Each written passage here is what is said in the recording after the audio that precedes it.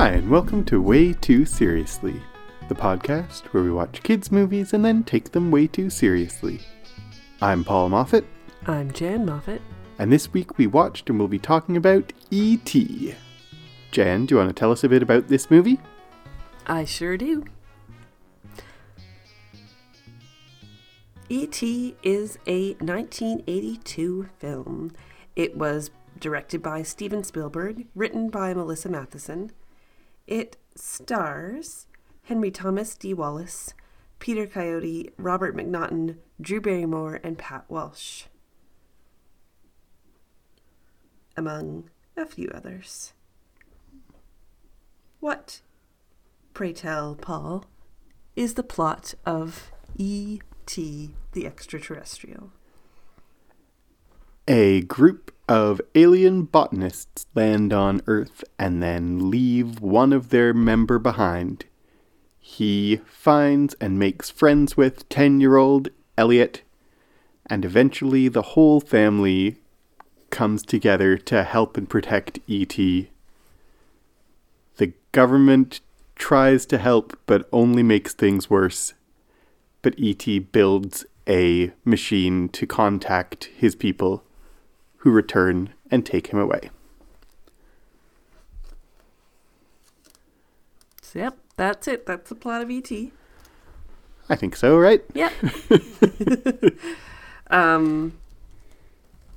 So, objectively speaking, as much as we can, how good of a movie is E.T. the Extraterrestrial? I mean, like, come on. Yeah, I know. Like, it's Steven Spielberg.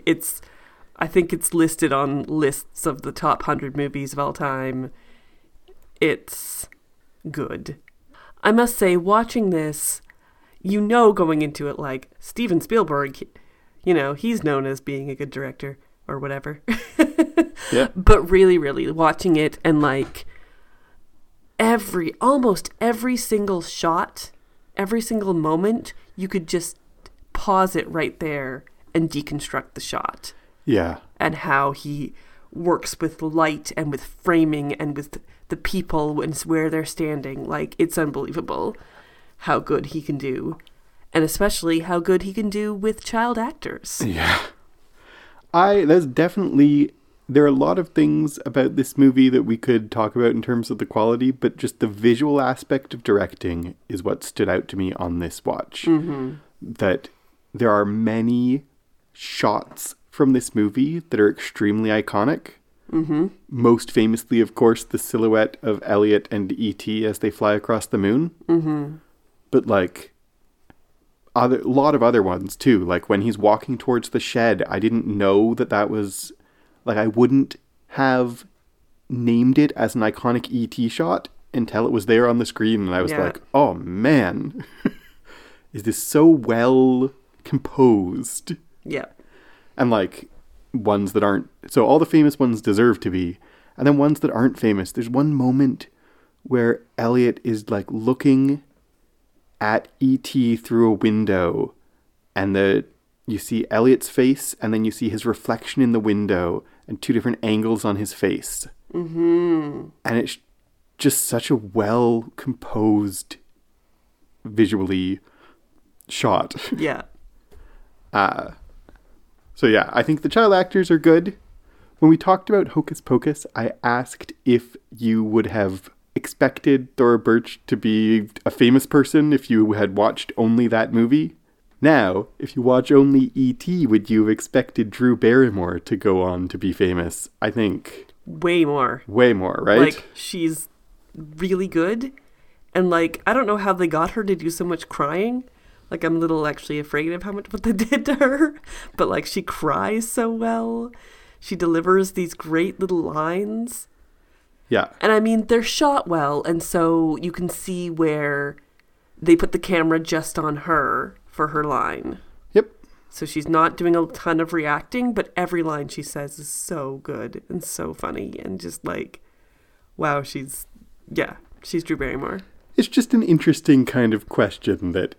Based off entirely this performance, you would be like, oh, that kid's gonna go somewhere. Yep. I think. I'd say so. Although you would have said that about Elliot, and he's not so much. Yeah, I agree. He went on to other things. Like, it's not like he dropped off the face of the earth or anything. But he's fantastic. His performance in this is so good and so nuanced. And, I mean, to get kids to express genuine emotion is really hard. And we just have so many examples of many bad examples of that. And this is not one of them. I feel like, honestly, getting kids to express real emotion, getting kids to express real sadness is really hard. Just as hard is getting kids to express real spontaneity. Yeah. Like, the scene at the beginning where the kids are hanging out and playing D&D. Mm-hmm. That impressed me just as much as the deep emotion, because it feels like he just set up a camera while some kids were playing D&D, which maybe he said, play some D&D and I'll record it for all, who knows. But it's so naturalistic, and it helps a lot for the effect of the movie. Mm-hmm. And a lot of Drew Barrymore's lines, too, are delivered so naturalistically. Yeah, absolutely. That's a lot in the director. Yeah. Yeah. And that's what's hard to get out of a kid, I think. Mm-hmm. Even more than genuine emotion is genuine relaxed casualness.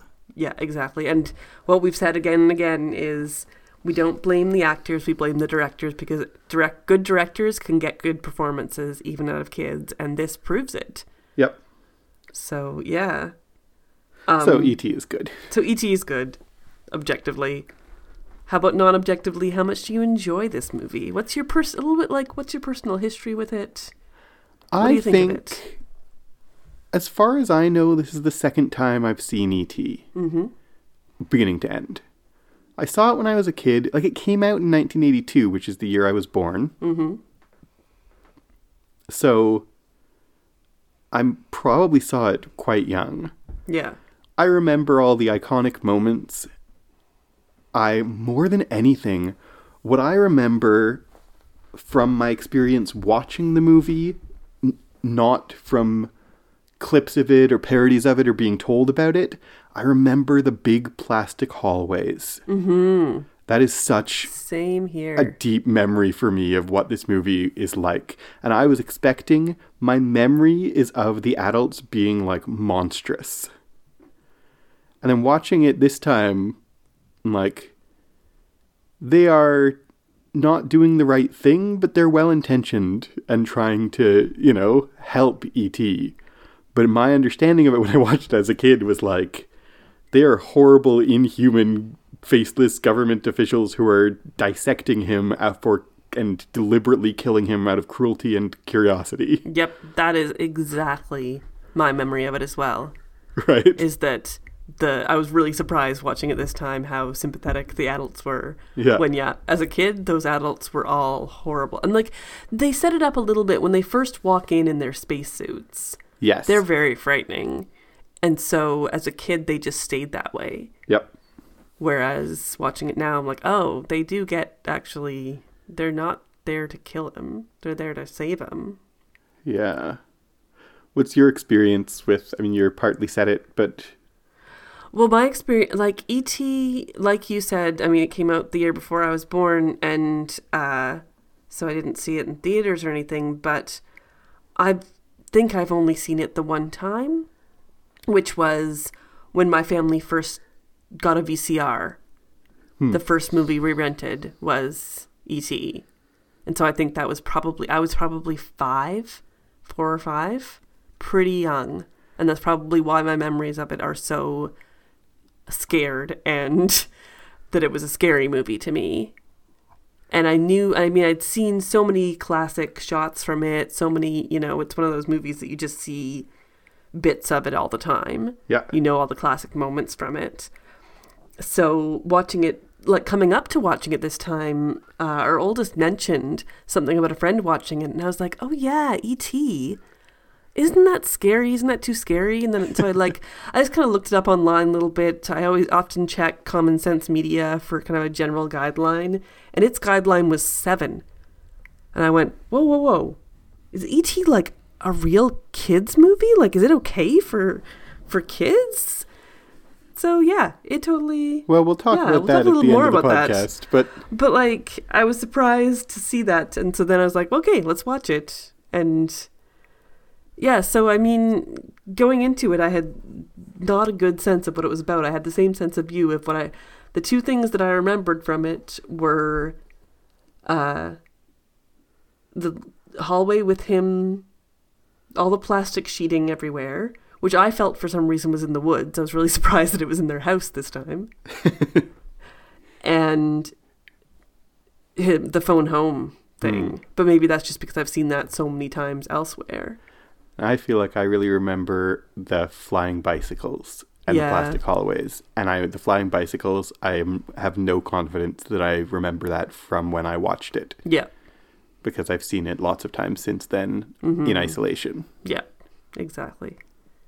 I said my history of it, but I didn't actually say how much I enjoyed it this time, which is quite a lot. I think it, the pacing, what we are used to in the pacing of movies has changed since this movie was made. Absolutely. And so it's paced a little slow for the style and taste of 2018 and for the pacing that I'm used to, especially in a kid's movie. But I enjoyed it. Yeah. I liked the pacing, actually. I thought it was slower than usual, but it wasn't so slow that it was boring to me.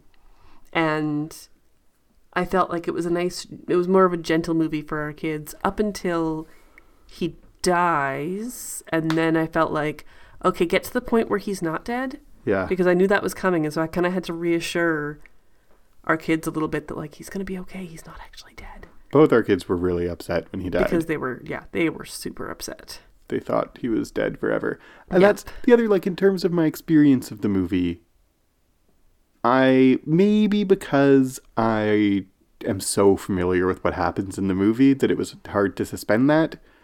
But I'll say, like, I was not moved by his death at all. No? Oh, our kids were. I totally was.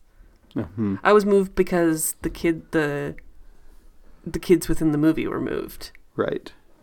I just had a hard time intellectually I didn't, but emotionally I wasn't engaged because I couldn't forget that, like, he's coming back, like, any minute. So Paul didn't cry, but Jan did? What is this world that we are in? I don't know.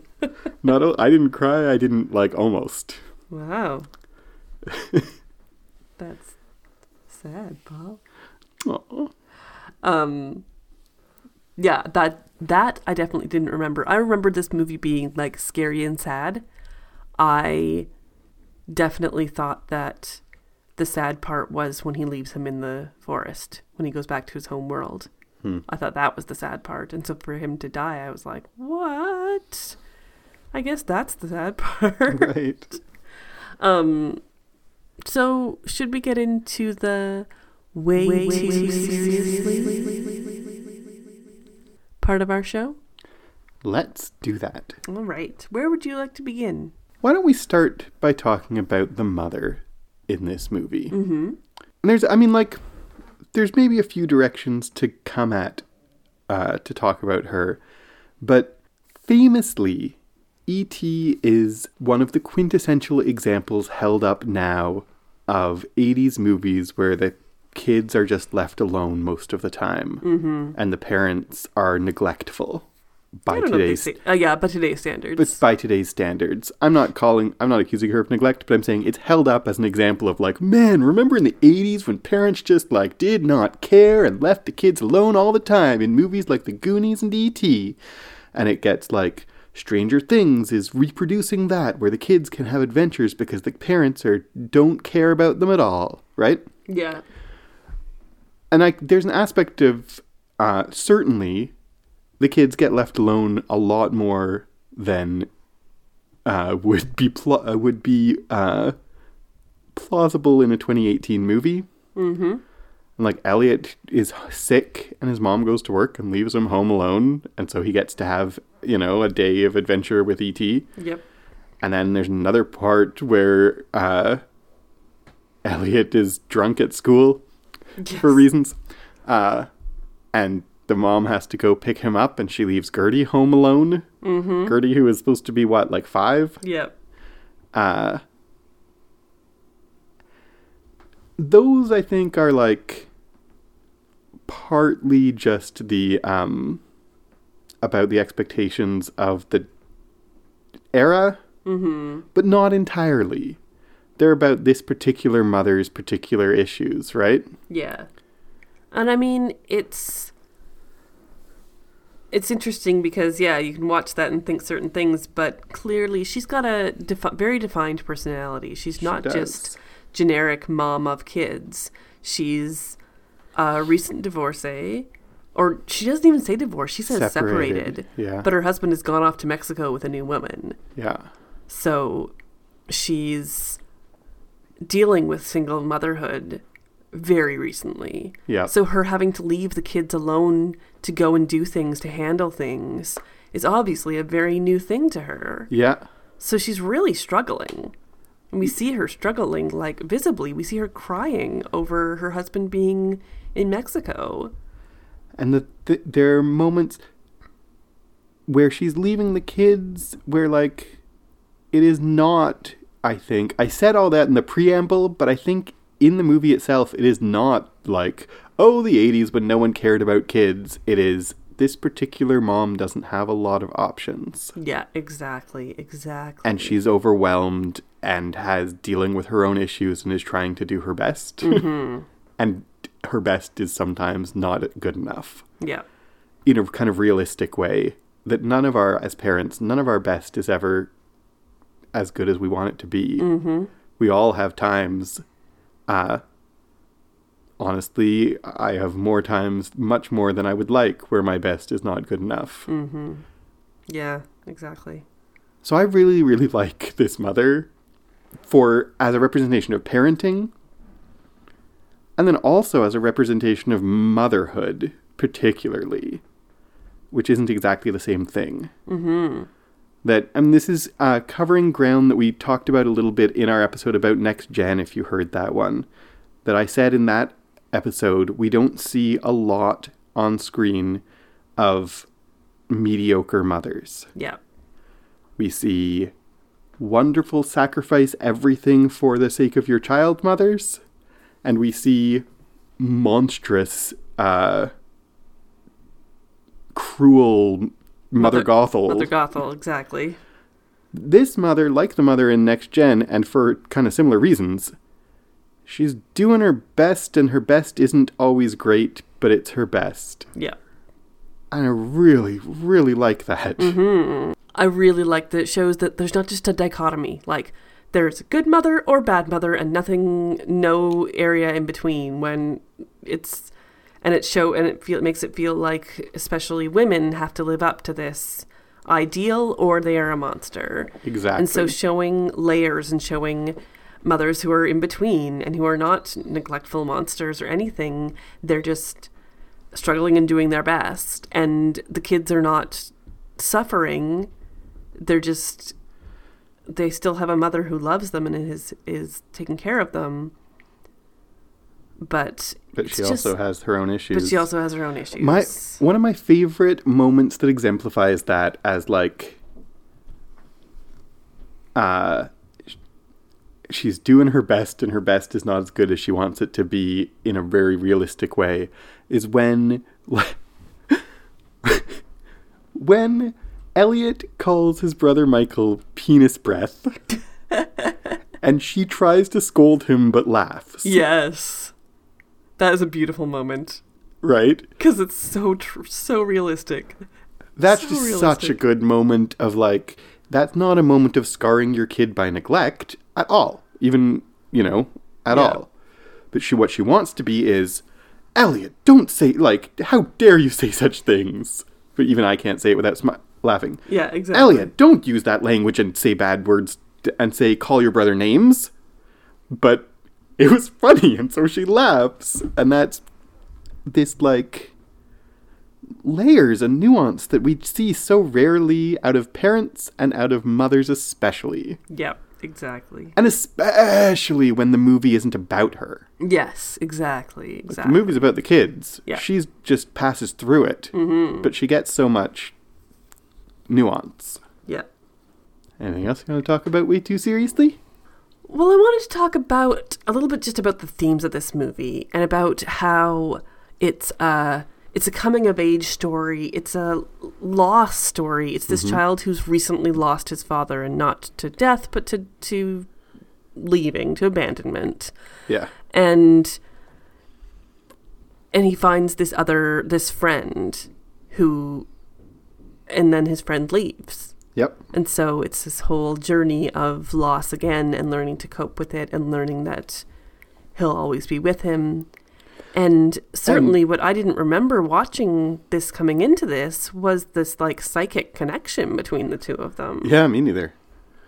E.T. also, just about the lost theme, like Elliot is abandoned by his father, and I think not all parents who are divorced, one of them abandons, but it's clear in the movie that my dad would understand. Maybe you should talk to your dad. I can't. He's in Mexico with his new girl. Yeah. Like, in Elliot's life, his dad might not be abandonee, but in this movie he is. Yeah, exactly. Beginning of the movie, he needs and wants his father and can't have him because his father has left the country. Right? So just to be clear, like, abandoned. Let's say that. Yeah. And then he's abandoned in a less harsh way, but he is abandoned by E.T. at the end of the movie, right? Mm-hmm. But the other thing that is in this theme is that E.T. himself is abandoned. Yes. So that E.T. is both someone who empathizes with Elliot because he also is abandoned, and also, so he's a stand-in for Elliot, and he's also a stand-in for Elliot's father, someone who abandons Elliot and leaves him behind. He's both at the same time. Yeah, exactly. What sets this apart from other 80s movies of its time that were about like these kids and the older kid and the younger kid is that Michael, the older brother, acts bullyish and he has these friends who are kind of all a little gang together, but isn't mean. He's along with them. He's a friend to Elliot. He's not like, it's not just this one-dimensional bully older brother, which I really thought it was going to be when the movie first started. And then I was surprised that when he introduced him to E.T., because all I remembered was Gertie. Michael gets kinder through the movie. Yes, absolutely. I think that's not accident. Or, I mean, I know it's not an accident, but like, I don't think that's an abrupt change in his characterization. I think it's about him, as he says at the beginning of the movie, Dad's gone, think about someone else's feelings. Mm-hmm. And he takes his own advice. Yeah, exactly. And we see that happening, right? Mm-hmm. He's another example, like the mother, of someone who isn't the focus of the movie, but has their own stuff going on, and we kind of see the effect of that. We just see his character growing through the movie, even though we haven't seen everything that causes those changes. Exactly. And I think that's what makes this movie so great, is things like that, like the mother and just like everyone is a three-dimensional character. Everyone, even including the guy who never gets named with the keys, who's like the alien. I've always wanted to meet an alien ever since I was 10. Right. He gets like layers. He's not the bad guy at all. No. And all the humans, all the adults. And we said this when we were talking about our experience of it, but maybe here in the Way Too Seriously is another time to touch back on it. There isn't a villain in this movie. No. There are antagonists, structurally. Yeah. That is, people who fulfill a role of what their goal is the opposite of what the protagonist's goal is. But they're not villains. Mm-hmm. And they genuinely want what's best for E.T. and what's best, like, they want to help E.T., they want to help Elliot. I didn't read that at all when I was a kid, but as an adult, they're all well-intentioned. And there's two things to kind of come of that, I think, thematically. And one is, it's part of good writing that the villains don't think that they're the villain. Mm-hmm. And that doesn't mean that everybody has to always be altruistically motivated, but like giving a little bit of that sense of why are they doing this? They think they have good reason, right? Yeah, absolutely. And to get that across is just part of thinking of characters as people instead of as plot devices. Mm-hmm. Exactly. But the other thing is there's a philosophical expression of like their good intentions don't matter. Right? Yeah. In one sense, their good intentions do matter to the movie and to the sense of who people are and their three-dimensionality and whatever. But there's another sense that, like, Elliot says, stop it, you're killing him, and all the adults ignore him because they think they know better, because they're well-intentioned, but their well-intentionedness would not have helped and doesn't help and does kill E.T., and it's a parable about good intentions don't make good actions. Yep. And what makes good actions? This is another thing about the parable of the movie. Like, we talked about the psychic link between E.T. and Elliot. And there's a moment when the adults are interviewing Michael and asking him about the connection between E.T. and Elliot. And Michael says, "He's smart. He communicates through Elliot." What does all this mean? Elliot thinks it's thoughts. No, Elliot. Elliot feels his feelings. that the connection between Elliot and E.T. isn't intellectual, it's emotional. And what the adults are missing is not good intention, and it's not knowledge. This isn't actually a story of they don't know that penicillin is poisonous to aliens, right? Mm-hmm. It's not that they don't have knowledge. It's that they don't have empathy. Because if they did, they would react to how Elliot feels. Yes. And change what they're doing based on how Elliot feels. So this is a movie about the importance of emotion, and that Elliot and E.T.'s connection is based on emotion, not on reason. Mm-hmm. That's a really great point. Thank you.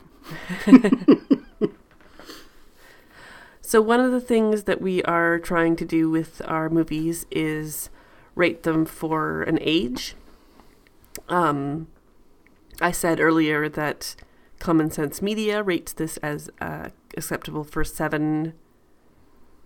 Mm-hmm. What do you think? Would you agree with that? I don't think, in terms of scariness, I don't think there's anything inappropriate. It's creepy near the beginning when you don't know if E.T. is good. Yes. But you get pretty quickly that E.T. is interested in plants. Mm-hmm. Right? Which might make him a little bit eerie, but it's like, even for kids, pretty mild creepiness. Yeah. I think they do an admirable job, actually, at making him strange and unusual in the beginning, and with his fingers going around the door and stuff without making him frightening. Mm-hmm. Or only a little bit frightening. He's a little bit frightening. Like, our youngest was a little nervous. Yeah. But nervous, not scared. Yeah. And it would be very easy, I think, to get that tone wrong in the direction of too scary. Yes, absolutely. I once was trying to tell a spooky story to our kids. No. When they were in the bath. And I told a story about like monster that nibbles on ears when it's dark. And I thought that was silly enough because the ears... And I don't think it's bit. There was nothing violence. Then I turned off the light. For like half a second. For like, flick, flick. But then our kid was scared of being alone in the bathroom for 4 years. Yeah, thanks for that. So that's an example of me doing my best, and my best was not nearly good enough. And I apologize so many times. Anyway, but the point is, it's easy to get that just a little bit wrong, and for it to be terrifying. Yep. Atmosphere and tone. there's swear words in this movie. Mm-hmm. A few. Michael swears a couple of times. Yeah. I'm more sensitive, I think, than most people are to language. Yeah. There's also, I mean, E.T. dies. He comes back, but there's a long time. There's a good 10 minutes where you think he's dead. And that it can be hard to handle for some kids. Yeah. And it can be emotionally difficult. I would basically rate it 7 or 8. Yeah. Except that I wished the language was milder. Yeah. It's weirdly inappropriate. I wished that those couple of, it's like 2 times that Michael swears. Mm. And like, I wish that he didn't. Yeah. I know we watched, because it's what's available, the 2002 remastered, reissued version. Mm-hmm. And there's a change in this version. Do you want to talk about that? Yeah, I think we should, because, I mean, there's the changes to E.T., the CGI-ness, which I do not like. But the major change is with all of the cops and like officials and stuff, they change anytime there's a gun, they have digitally changed it to a walkie-talkie. Mm-hmm. And that is interesting. So it was controversial. Yeah. And I can really see where it's controversial. I really see both sides, because I don't think that they should have guns aimed at children and be tapping on a window with a gun. However, police really do have guns. Mm-hmm. These people really would have guns. Yep. And they did in the movie. Yep. So to go back and erase that and to change it is to say, like, it's what, like, not whitewashing, but sanitizing history. Boulderizing is the term. Do you know that term? Boulderizing, did you say? Yeah. Oh, I've never heard that. It comes from 19th century publisher of Shakespeare, who published Shakespeare tragedies with happy endings instead. I think it was Henry Boulder. I don't know. Don't quote me on that. I'm not a Shakespearean or a Victorianist. If it was medieval, you could quote me on it as an authority. This is just something I have heard people say. Need to put that caveat out there. But yeah. He published King Lear, but it ends happily. Like she doesn't die. What's her name? Cordelia doesn't die at the end. And like Romeo and Juliet, but they end up together. That'd be nice. See? So boulderizing is like sanitizing and making things that have existed in the past a little softer and nicer. Mm-hmm. And it's with a lot of contempt that people say boulderizing, because it robs... I mean, in the Shakespeare example, if Romeo and Juliet end up together, it robs the play of its meaning. Oh, yeah, absolutely. Changing the guns into walkie-talkies maybe doesn't rob the movie of its meaning, except that it kind of does. The theme of, like, the adult's intervention is well-intentioned but harmful. Yeah. And taking it into walkie-talkies makes it less harmful, which just weakens that idea. Yeah. That they do go after them with guns, because they are approaching it the way they always approach things, and the way they always approach things is going to make things worse, even though they are good people who are well-intentioned. Mm-hmm. Right? Yeah. So, yeah, I don't know. But on the other hand, can we just have fewer guns? Yeah, that'd be good. That'd be good. When you can digitally replace the actual guns with walkie-talkies, That would be nice. Then check back in with me. Yeah. So, is it good? Is it seriously good? It's good. It's good. It's absolutely 100% good. Like, does it hold up? Yes. Yeah. Right. We didn't in terms of seriously good, we didn't mention that it does pass the Bechdel test. The mother and daughter do have conversations, but not very much of a conversation. Yeah. And it's mostly boys in this movie. Yeah. And it's super white. There's one police officer. He's not even named. not even named. Two is So, not white. No. And other than that, Yeah. yep. So, in light of those two things and then all the other stuff that we've talked about, is it seriously good? The strongest case for it being seriously good, I think, is everything we said about the mother. And everything we said about the fully fleshed characters, Yeah. I feel like. I would really have to be argued to call it anything less than seriously medium good. Mm-hmm. What I'm trying to make up my mind to myself is between medium and good. Yeah. Like in that scale. I think it's seriously good. I can be persuaded of that. Yep. I think that E.T. is both good and seriously good. All right. You are persuaded? I'm persuaded. All right. Gets our official stamp of good and seriously good. Added Wow. to the list of like however many movies we have that are that. It feels like there's a lot lately. We need to be meaner to movies. No, we don't. Maybe we do. I think there's less than you think there are. So, if you have thoughts on E.T., if you saw it as a child or as an adult or never saw it at all, why are you listening to this? Or saw it in a drive-in when you were a kid. Then give us a shout on Twitter at WTScast. You can send us an email, waytooseriouslycast@gmail.com, for all of your alien thoughts and human thoughts. And I guess he's not called an alien, he's an extraterrestrial. Yeah, that's an interesting... I mean, we're doing the wrap-up, so I'm not going to build on it. But, like, there's a difference between an extraterrestrial and an alien. Interesting. Well, Okay. maybe if people want to know your thoughts on that, they can at that Paul Moffat. They can. If you love what we do, if you like what we do, if you sort of think what we do is okay, give us a rating on Apple Podcasts. Give us some money at patreon.com/clockworkscast.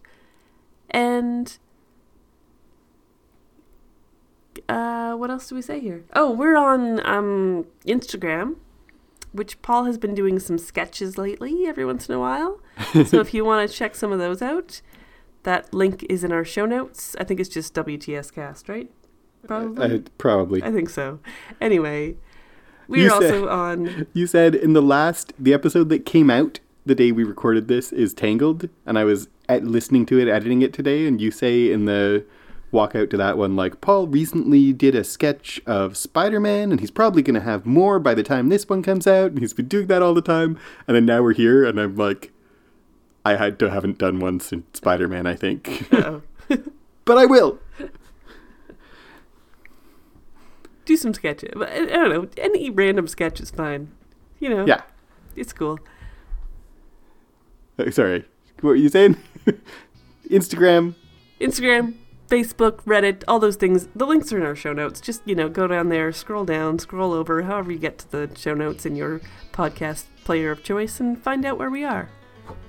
Click some things. Do That's some right. stuff. I've been Jan Moffat. I've been Paul Moffat. And... beam me up, Scotty? This is reality. Right.